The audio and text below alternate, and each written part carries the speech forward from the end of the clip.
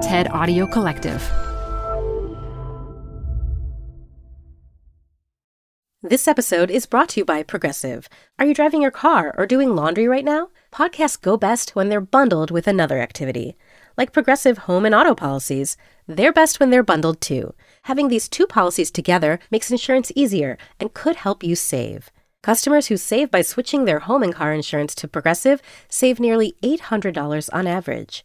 Quote a home and car bundle today at Progressive.com. Progressive Casualty Insurance Company and Affiliates. National average 12-month savings of $793 by new customers surveyed who saved with Progressive between June 2021 and May 2022. Potential savings will vary. Hi, I'm Ben. I suffer from a condition called writer's block. It strikes when I'm at work. That's why I choose Canva Magic Write. It works fast, generating texts in seconds, thanks to AI. Common side effects include increased productivity, compliments from coworkers, feelings of satisfaction. Now I can say bye-bye to writer's block. Ask your boss if Canva Magic Write is right for you at canva.com, designed for work. Canva. You're growing a business and you can't afford to slow down. If anything, you could probably use a few more hours in the day. That's why the most successful growing businesses are working together in Slack. Slack is where work happens, with all your people, data, and information in one AI-powered place. Start a call instantly in huddles and ditch cumbersome calendar invites. Or build an automation with Workflow Builder to take routine tasks off your plate, no coding required. Grow your business in Slack. Visit slack.com to get started. Hey everyone, it's Adam Grant. Welcome back to Rethinking, my podcast on the science of what makes us tick.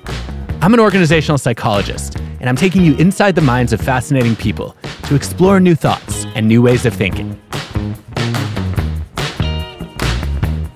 My guest today is soccer superstar Abby Wambach. She's widely regarded as one of the greatest, possibly the greatest of all time. She won 2 Olympic gold medals in a World Cup, was the leading U.S. scorer in 2 Olympics and 2 World Cups, and was named U.S. Soccer Athlete of the Year 6 times. Even if you're not a soccer fan, you've probably marveled at her diving catches and her excellence under pressure. Abby's most recent book is Wolfpack, and with her wife Glennon Doyle, she hosts the podcast We Can Do Hard Things.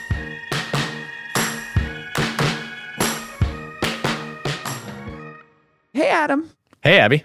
Little did we know we were becoming professional podcasters here. I know. I think about that so often now. I'm like, man, who would have ever thought 7 years ago when I was at Penn and you were interviewing me post-career, and not in my wildest dreams would I have ever thought that I'd be a podcast host, and that would be the most lucrative form of any business I would ever involve myself in.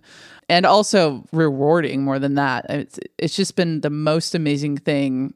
Yeah, I feel like somebody should have told you, like, you don't have to do all this running around. No more diving headers. You can just talk. I've said this to Glennon a bunch, and I watch some of the current players that are older playing on the national team, and I just keep thinking, oh my God, you guys, it gets so much better. Like, just have the courage to walk away. And so many people experience this with all of their jobs, right? I was actually really afraid. I didn't know how I was going to earn money.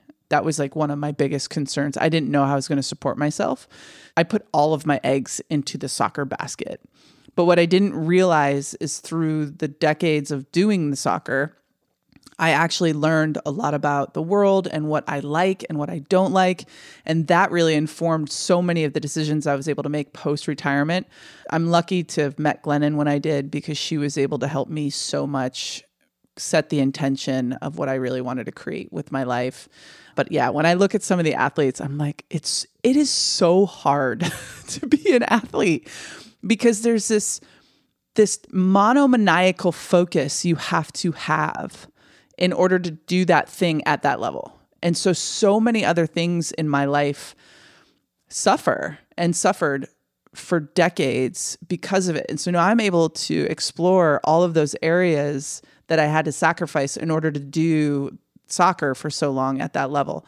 Well, Abby, I actually wanted to talk to you about the courage to walk away, because sometimes it bothers me when people have that courage, especially when you can see that people are still great.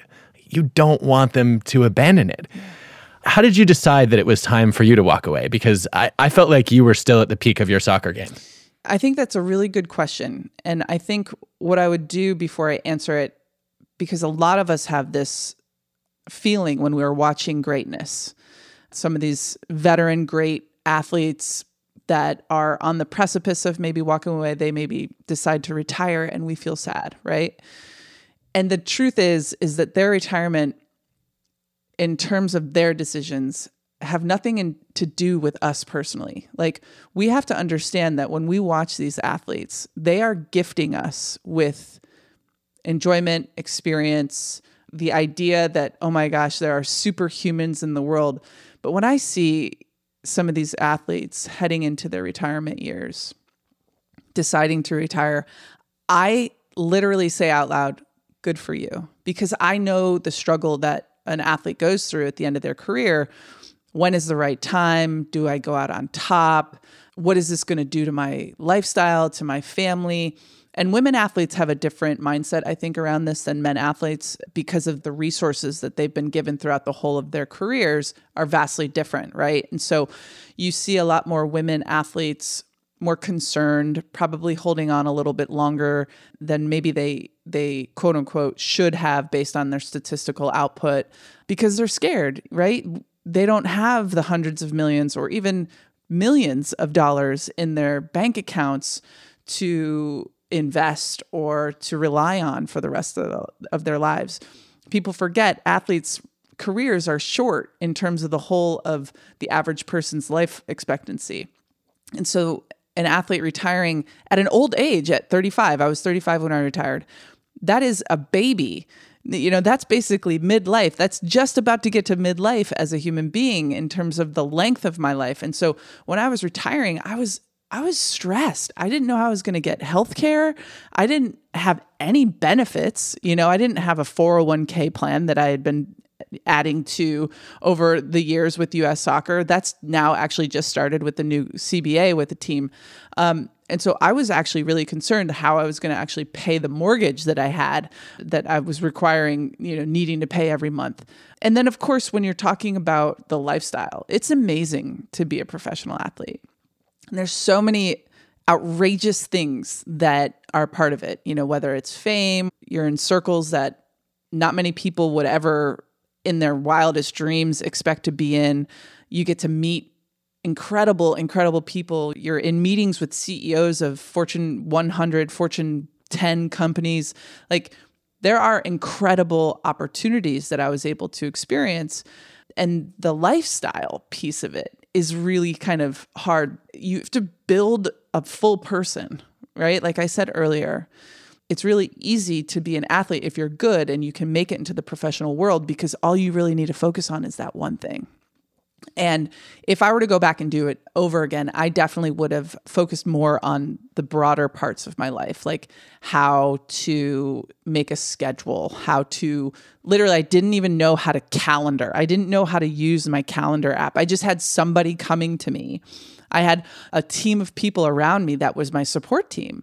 And that was amazing. But when I left the game, I wanted to, but I had to, by necessity, to figure out how to be a person.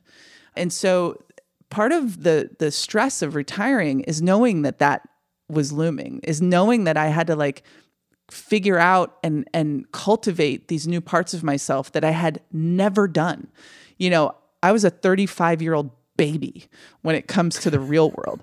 I didn't know how to take care of myself. I had all these other people around me doing it. So when I do watch some of these aging athletes take that step into their retirement, of course we love watching the Serenas. Of course we loved watching Michael Jordan, but nothing lasts forever, right? And as a fan, it's sad, but from a person who's been there, I am always so excited for those folks. Honestly, when I retired, I called everybody, what is this like? And everybody's experience is different because the way that they went by their actual craft of sport was different. I put all of my eggs in that basket. I didn't think about anything else. Every relationship I ever had suffered.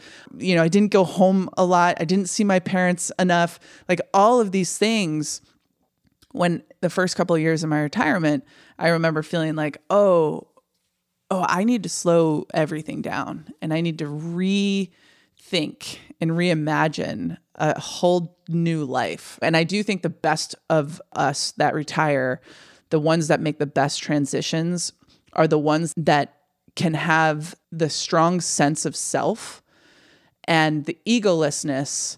You know, you see players retire and they come out of retirement and it's just like this unwillingness to let go of that former self or that old lifestyle or whatever.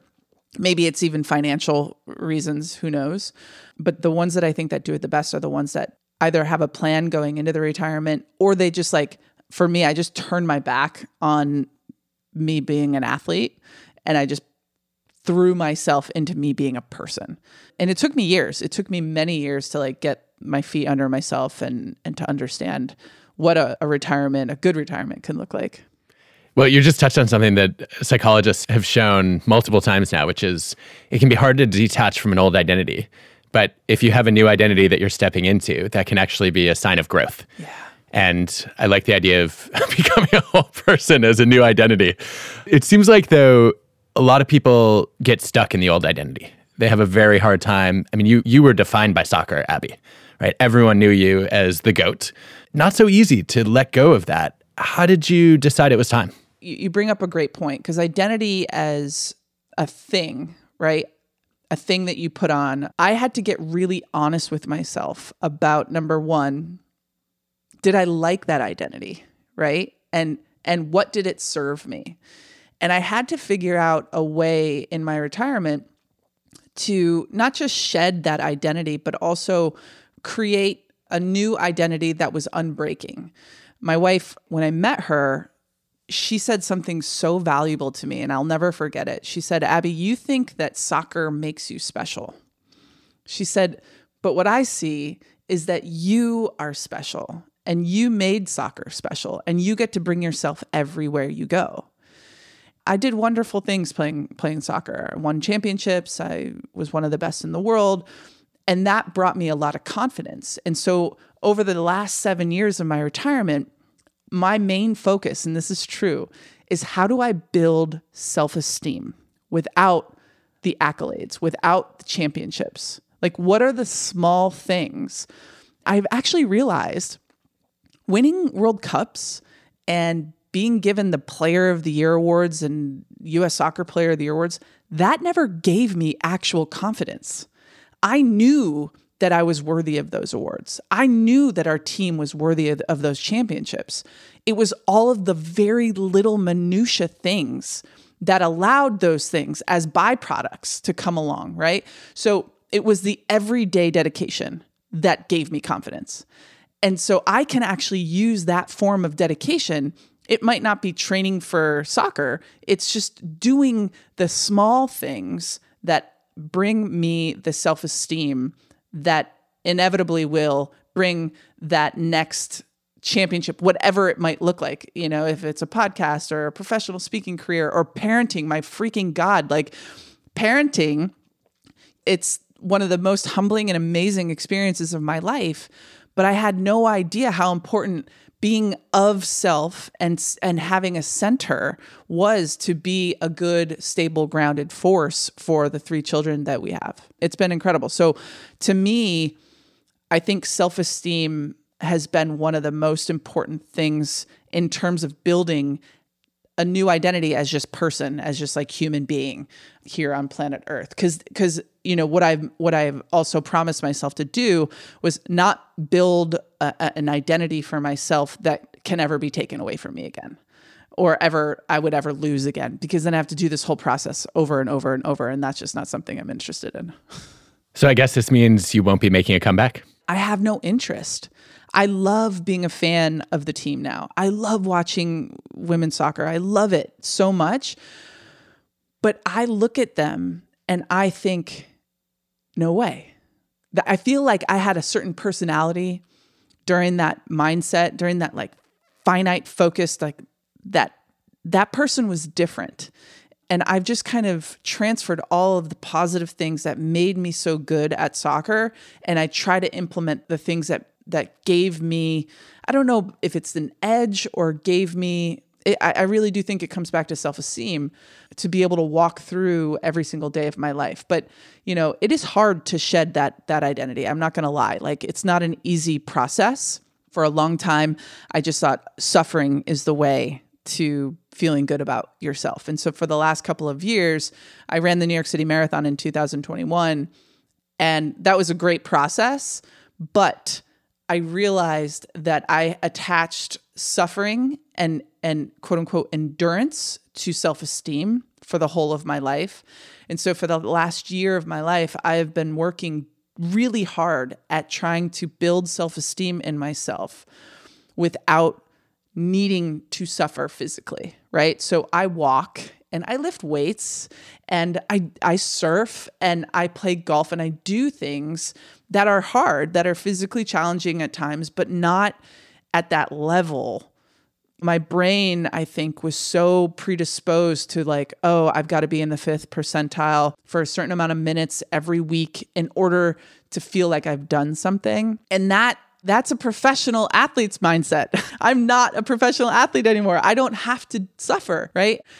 Going deep into what made me tick as an athlete and really getting honest about why I was able to do it for so long. It really wasn't even about the winning. I have a very big willpower, and being able to transfer that into my retirement life has been important. And I just think that building self-esteem is something that all of us can do. Not all of us can be pro athletes and play for our country. I understand that. Every single one of us can figure out what are the things that make us feel good about ourselves. People might be surprised by this, but like, I work out for 1 hour. I lift 1 hour every day, every weekday.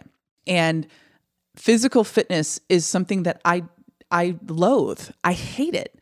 But I know that it gives me self-esteem and it makes me feel good about myself.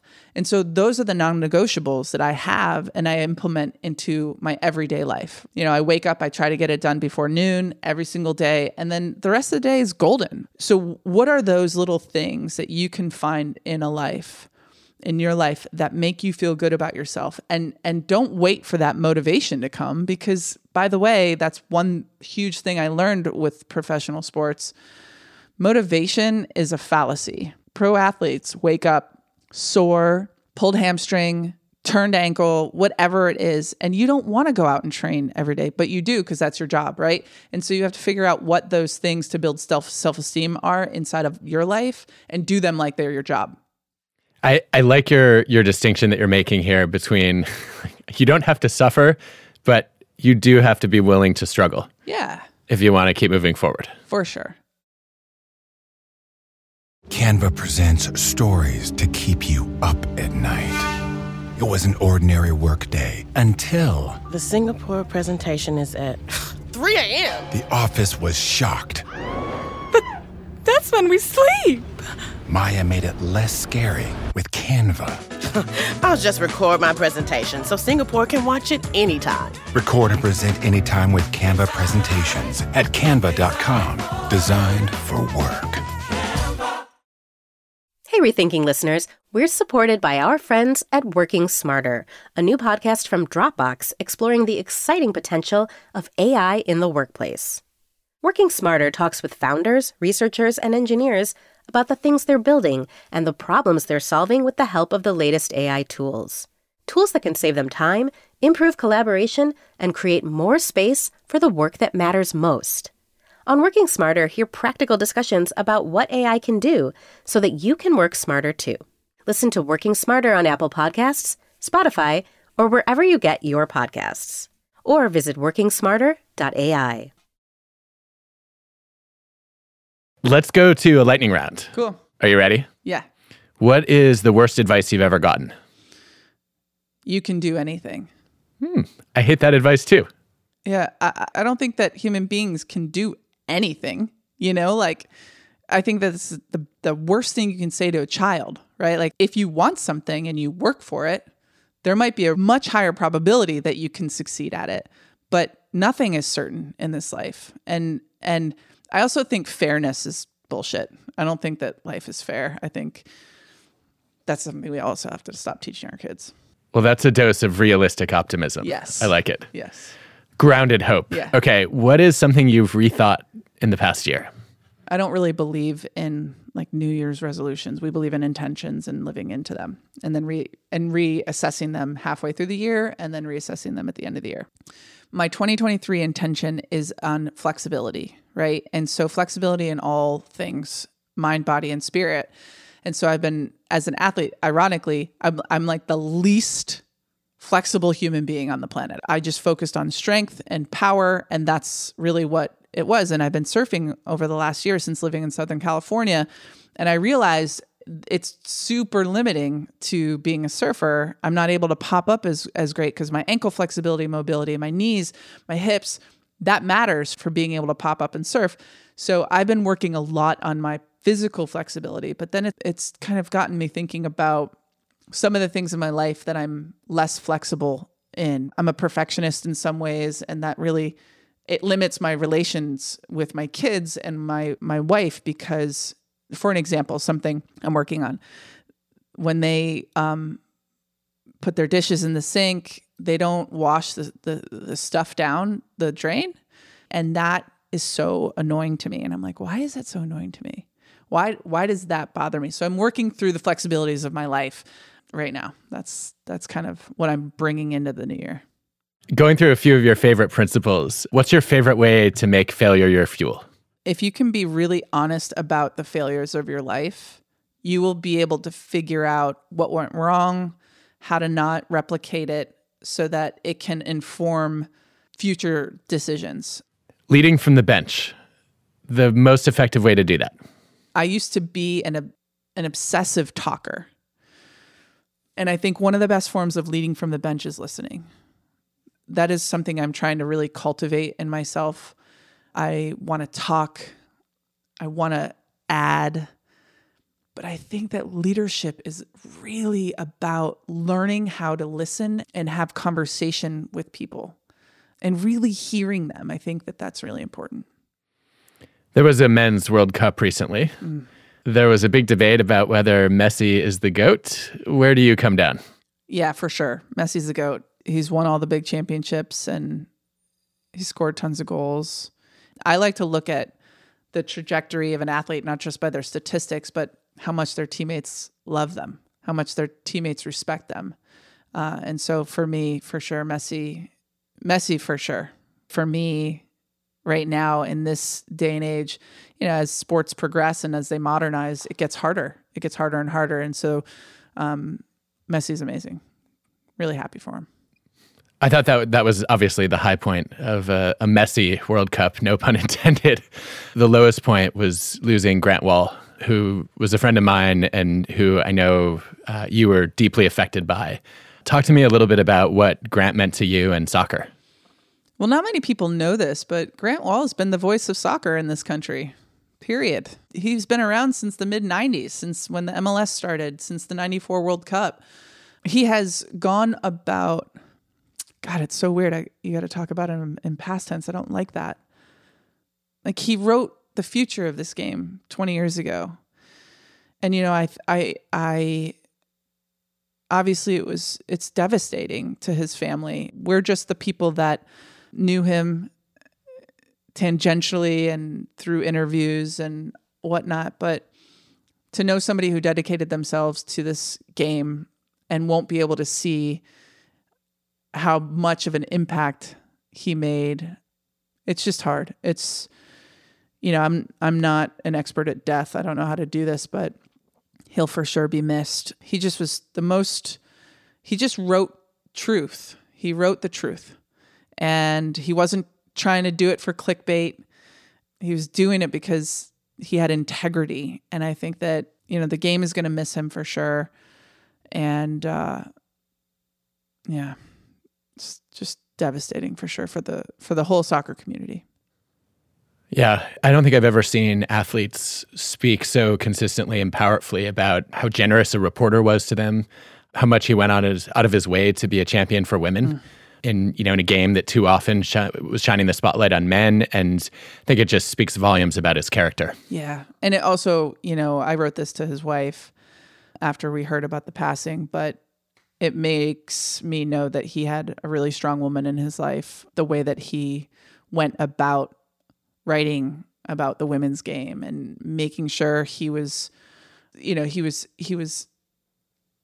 seeing the game through the lens of everybody that was watching it. It wasn't just white male. He happened to be a white guy, but he made sure to have a voice for those of us that played the game as marginalized people. On a lighter note, I think maybe my most consistent laugh when I open Instagram is when Glennon posts something about the soccer. It just cracks me up. Yeah. What have you learned about teamwork, about sport, about coaching? Any lessons from, Glennon being such an extreme outsider to the game? It's been actually really amazing because when we first met and we started watching the sports, she would be watching the sports. It happens even now. Yeah, she would be watching in a totally different way. And I didn't understand it. I was watching for big plays and amazing magical moments. And she was looking at it from a relationship perspective. And so she's actually broadened the way in which I consume sport. We don't sit down and just pop on a game. We actually search out teams to have more meaning behind what we're doing. We don't want it just to be about the Bulls playing the Miami Heat. It's who's on this team and does it matter? It's seeing something for the first time and trying to get back to the essence of really what we're doing here. And of course it's just funny and she has such a beautiful way of bringing out the comedy and also making sure that it still has meaning. I keep telling her, I'm like, if I were some sort of broadcasting company, I would offer you a commentating gig, because if you could actually listen to her, she's like, oh, what happened? Oh gosh, the ball's out. Now what? It's this hilarious thing. And so many women who follow Glennon are like, yeah, me too. I have no idea why we're doing this, but it brings them into this experience that would otherwise be just husband sitting on the couch or sporty person sitting on the couch and wife just sitting there I don't know what the hell is going on here. So it's been hilarious. Yeah, I would pitch that as Glennon with, is it Bob Menery or Menery? His commentary plus hers, I think, would be gold. Yeah, I doubt she would accept a platform to share with Bob Menery, yeah. They might be a little bit too opposite. Maybe, but it would be highly entertaining. I want to pick up on a phrase you used a little while ago. You talked about being stable and grounded. Mm-hmm. This is, I think, one of the things that I admire most about you. It's obviously something that distinguished you as a soccer player, right? You were so calm and collected under pressure, and you often played your best when a game was on the line. It's also something I've seen in you off the field. When you get on a stage, you are as chill as anyone I've ever met. I look at that and I think a lot about something Glennon talks about, which is, so often an unwanted emotion sort of arrives as a package, right? And she says, you get to choose whether you want to accept the package or send it back. Well, we receive a lot of emotional packages that we would like to send back, but we don't know how. And I've never asked you before, how do you regulate emotions? When your team was behind a goal and the clock is ticking, what did you feel? How did you manage that? There is something about my spirit. It's one of my greatest strengths, and I also think one of my greatest weaknesses. I am an eternal optimist. So when a ball is out on the wing, right, and I'm in the box and I'm waiting for a cross in the box, it doesn't matter who the player is. I believe in every fiber of my being that ball is going to come to me. Because of that belief system, that it has nothing to do with the player or even me. But I believe that there is going to be an opportunity no matter what, right? And so the player on the ball, they're going to take a touch. That touch is a cue for me to start my run or to get to a certain spot. I look at my defenders. I'm doing a calculus of where I can run to have the best opportunity, high risk, right? High reward to score a goal. Knowing the player on the ball Do they like to serve it short sometimes? What is their average, right? Where are they on average most likely going to serve this ball? Because everything is a crapshoot. You have no idea where the ball is going to go. You're just playing the odds. Like, okay, practice this week, she pulled her left hamstring or she's got a tight hip flexor. These are like instant calculations that are happening. Every single moment of every single play, I'm optimistically feeling like the ball is going to either come to me or it will bounce over the defender's head or foot, and we're going to get a chance. And I think soccer is such an interesting game because there's fewer set plays than like in basketball or in football, where so-and-so is going to run 5 yards and then they're going to make a post run or a flag run, whatever it might be. Soccer has this fluidity to it that the energy exchange between two people matters, right? The relationship I have with that teammate, how much I know about them, how much I've studied their body mechanics and their movements, all of that stuff matters. Now, that eternal optimism also has a shadow side. It drives my wife crazy at times because she's just like, the world is just not that good. There are really horrible things that are happening. And I'm always freaking bright-siding situation. She just says, can you just not bright side for a minute? I just want to vent. And I'm like, yes. So to couple this optimism that I have, I'm also a problem solver. And like in the game of soccer, that worked out really well because every single moment there was like a little problem to solve. And having those two kind of personality traits, I do think allows for a kind of person like myself to achieve in sport and also in life in some ways. In terms of the bigger macro question of like how Wait, before you go to the bigger question, Abby, I want to react to that for a second, which is this coupling of optimism and problem solving is really interesting. I see a lot of people who are cynical and say there's a problem, but they don't want to solve it. Or who are pessimistic and say there's a problem, but we can't solve it. As an optimist, what you do is you say, I see a problem, I believe we can solve it. But you're going further and saying, wait, I want to take responsibility and initiative. We have a problem, here's what I'm going to do to solve it. That's really smart. You're always really smart, Adam. I appreciate you. I do feel like in leadership, when we talk about people who are sitting at the head of big corporations or the head of schools or at the head of governments, I do think that is a trait that kind of persists among leaders. Now, do all leaders harness this trait for good? No. I do think you can get into a little bit of narcissism when somebody's like, hey, there's a problem and I can fix it and only I can fix it. I do believe that some of the best leaders in the world have that ability to understand and have the awareness, the self-awareness that like, I couldn't be on the corner. I couldn't be on the wing crossing that ball to myself. Somebody else has to be a part of the circumstance. And that is a metaphor for life. We are never alone in trying to solve the problems of the world, right? We are never alone. And that is both amazing to hear and also terrifying for so many people, right? For folks who might actually have the best idea. But it doesn't matter if your idea is the best. It matters how that idea is going to infiltrate and play amongst everybody in the group. One thing that I really get frustrated about when folks talk about pro athletes as superhuman, I don't believe in superhuman. We are all human, right? And I believe some of the best leaders in the world seem superhuman because they're able to get their own sense of self in check. That they don't need every accolade, that they don't need to feel good about themselves, right? Here we go, back again to self-esteem.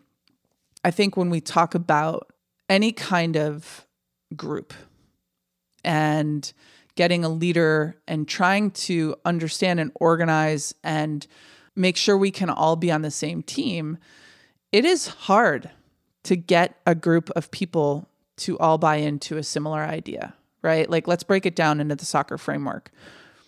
Everybody on that team, there's 11 players on the field. They have to agree. A lot of it's happening instantly, silently, that the person on the ball has the confidence, has the ability to make the play that they're about to make. And then I also have to agree that there is a form of uncertainty to this play. I have to believe that that player is going to do her job. And everybody else on the team also has to believe in it. Otherwise, it'd be chaos, it'd be mayhem. And I don't believe we give enough respect to the people around us. And by the way, I think that our world has taken kind of a left turn somewhere, that we have to all agree that we believe in the same shit, that we all want to do the same kind of life, that we all came from the same home, and we are people that are so different. And I think the best leaders understand that the differences are what make us unique, and the uniqueness is what makes magic happen. I'm fascinated with groupthink right now. I'm fascinated with leadership. I'm fascinated with trying to figure out the minutia of what makes a team and thrive, what makes a team fall. Because every single team is completely different. It's like starting with a new slate. And I want to get back to like how I regulate my emotions. I grew up in a pretty busy household. I'm the youngest of 7 children. And so there was always kind of chaos and mayhem happening around me from the time I was an infant, right? And so I think because I had that experience as a child, I'm able to handle external stimulation really well. My nervous system doesn't get heightened as much as maybe it does for my wife, who's a highly sensitive person. I think sometimes is something wrong with me because, loud noises, like it scares my family, and I just am like almost dead inside. And I think that also really works well in my marriage because I'm able to stay really grounded and I don't get too heightened about much. I'm definitely not as calm as you are, but I do have a similar tendency that when other people are freaking out, I actually get more relaxed. Mm-hmm. And sometimes that has an unintended consequence. It's similar, I think, to what you were describing in your marriage, which is sometimes it leaves people feeling invalidated in their emotions. Yes. I find myself saying, you don't have to feel that. What's the consequence of this situation? Why is this an emotional event in the first place? And then they feel unseen and unsupported. Sure. How have you learned to navigate that? Because I need some help. I actually just had this conversation with Glennon the other day. It's interesting, the difference between empathy and sympathy. I don't take on somebody else's emotion. I can sympathize with them, like, oh, that really sucks. But I'm not an empathetic person, whereas Glennon, she's an empath. So she takes on so much of the world's energy as her own. And I think that that's a trait that can be learned, believing somebody else's experience. Because the truth is, I think one of the things that prevents us from wanting to do that, for lack of a better word, it's a drama. Like somebody else's problem is something to have to solve, something to have to deal with, something to have to manage. And it is actually, if you were to get really honest with yourself, it's really vulnerable because there's really nothing you can do. Hearing somebody tell you about their problem, if you believe them, then what you do is you're taking on responsibility of helping them sort through it. And that's time, that's effort, that's energy. And so I think that sometimes it's easier for some of us to just be like, well, what the hell is wrong with you? Like, why are you reacting so big to this? I would challenge those listening who might fall in that category to say, okay, why am I so resistant to that? What is underneath that for me? Is it because it scares me a little bit because I don't know that emotion? I don't even want to learn that emotion in my life because the world has told you your whole life, well, that makes you weak, right? So if you're out there, challenge yourself. Like, why do I not believe my wife in this circumstance? Why is her response to this situation annoying to me? And I bet that intimacy, I bet that vulnerability are kind of at the bottom, at the root of that. I struggle with a different aspect of this, which is like when someone comes to me with a problem, like I would only ever bring someone a problem if I wanted their solution to it. And like not everyone wants a solution. And I have to constantly remind myself, like I cannot force someone else to want to feel better. It's not my job always to make them feel better. It's to make them feel understood. I've been reading some research on this that shows that what most people want more than a solution or more than a perspective is just that understanding and validation. Yep. And I guess I'm just not most people then. We have teenage kids right now. They come to us with a grievance, a problem, something. And we have to literally respond to them like this. Are you ready for a solution or you just want to vent? And such a good question 99% of the time, it's no, I just want to vent. And so that's kind of what we try to do. And I think that Glennon actually has to do that with me a lot because I immediately go into, I want to fix it. And I think that that's really helpful because it's the truth. Like when I was going through my divorce, I remember people giving me all this advice and I didn't ask for that. I was sad. And I needed to get my sadness out, and I don't want you to fix it. And Glennon has talked a lot about this. If you jump in and try to solve this problem, what you're doing is you're stealing my work. We all have issues that come up, right? And people are there, but for the most part, we have to figure this stuff out ourselves. Like the problem exists for you personally to figure out. If somebody else comes in and swoops in, they're taking the learning from you, and the problem will continue to persist. So we have to... Oh, that's such a good reframe for me. Yeah, we have to do the personal work ourselves. Otherwise, I mean, how many of us out there keep running into the same damn problem over and over and over again? Think about why that problem continues to persist, and it's probably because you haven't learned everything that you need to learn so that the problem doesn't keep happening. Abby, last thing before we wrap. You mentioned earlier that you've become fascinated with leadership and teamwork. And obviously, those are favorite topics of mine as an organizational psychologist. So I'm going to give you the podcast host role for a second. What do you want to ask me? I love this. How do you ensure a winning team? How do you create a winning team? I mean, you did it. I just study it, but I'll tell you maybe my favorite framework, which we can talk about more later. I had the great fortune of learning from the world's leading expert on teams, Richard Hackman. He was the first organizational psychologist I ever met. I took his class when I was a junior in college, and I was hooked. And Richard wrote a book called Leading Teams, where he tried to unpack everything he knew about making a team great over half a century. And basically what it boiled down to was, number one, you need a real team. We're not just a group, we're interdependent. We rely on each other to achieve a common mission that's greater than ourselves. Two was a compelling direction. We need a purpose that we all believe in. Three was what he would consider an effective system of roles so that each person was able to use their individual talents for the benefit of the group. Four was a supportive context. And then the last piece was some expert coaching when you needed education, motivation, consultation, somebody from the outside who could step in and make the team more than the sum of its parts. And I like that framework a lot. I think the part that I've been most interested in personally is the question of how do we set a compelling direction?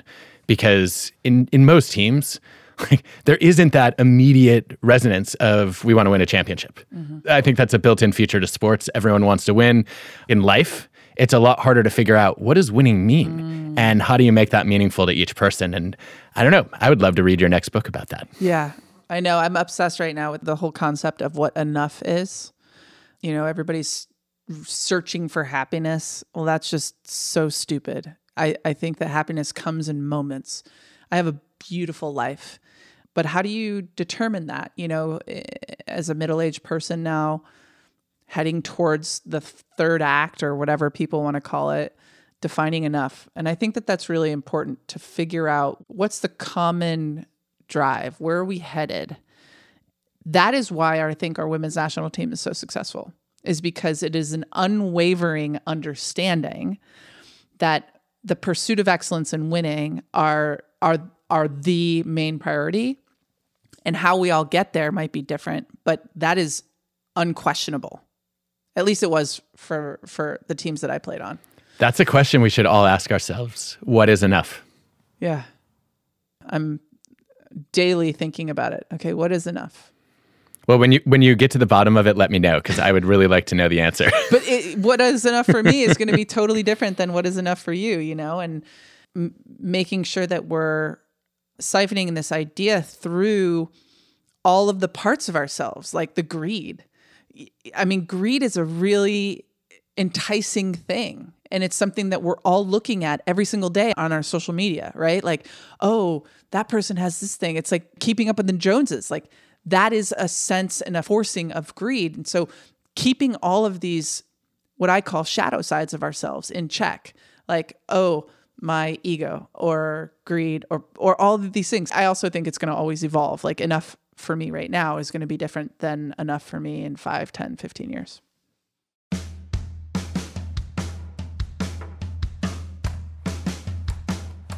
Abby really got my brain firing with this question of what counts as enough. I think it applies to everything that matters to us. What counts as enough productivity, enough creativity, enough money, enough struggle? I don't have any answers, but I think it's a question that we should reflect on regularly. And my guess is that most of us set the bar for what counts as enough much higher than we should. And that leads us often to take on too much. I don't know about you, but I would rather commit to too little than too much.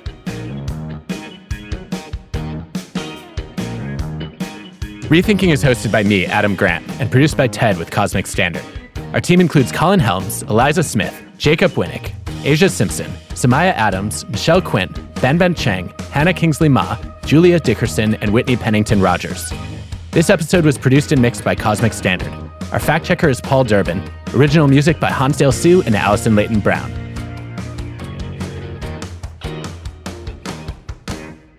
I think that the only thing that freaks me out is like candles in my house for some reason. I'm so afraid the house is going to burn down. It's a legitimate fear. Yeah, I mean, I think that you're right. Fire is something to get worked up about.